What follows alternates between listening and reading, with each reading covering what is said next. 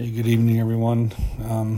Been a beautiful day here in Fargo, and just going on with this theme of connection, I want to talk about what you make time for is what you value.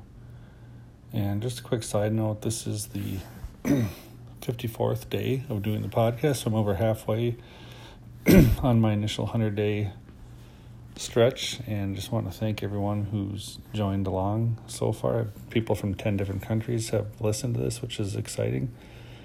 I just want to share today, I had lunch with a friend of mine, and we're both really busy people. He's running a company, I'm running a company, both of us deeply involved in volunteer and nonprofit activity, and with families, with kids, and yet we find time to meet for lunch every other week. Why? Because it's something we value and we make time for it. And so that allows us to have a deeper connection with each other. But it doesn't happen by accident. There's just very intentional planning and commitment to say, we're going to get together on these times. And so I'm really grateful for friends like that can choose to make that time, that value it, and to have that regular time where we can get together.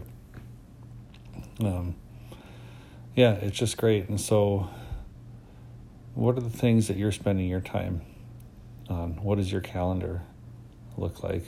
What do you value?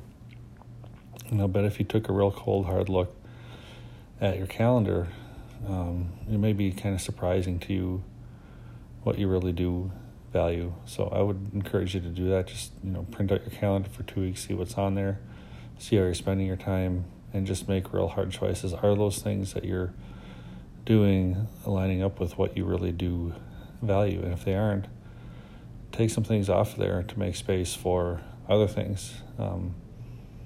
Like this lunch that my friend and I have set up, I look forward to that time. We can share, we can be real with each other.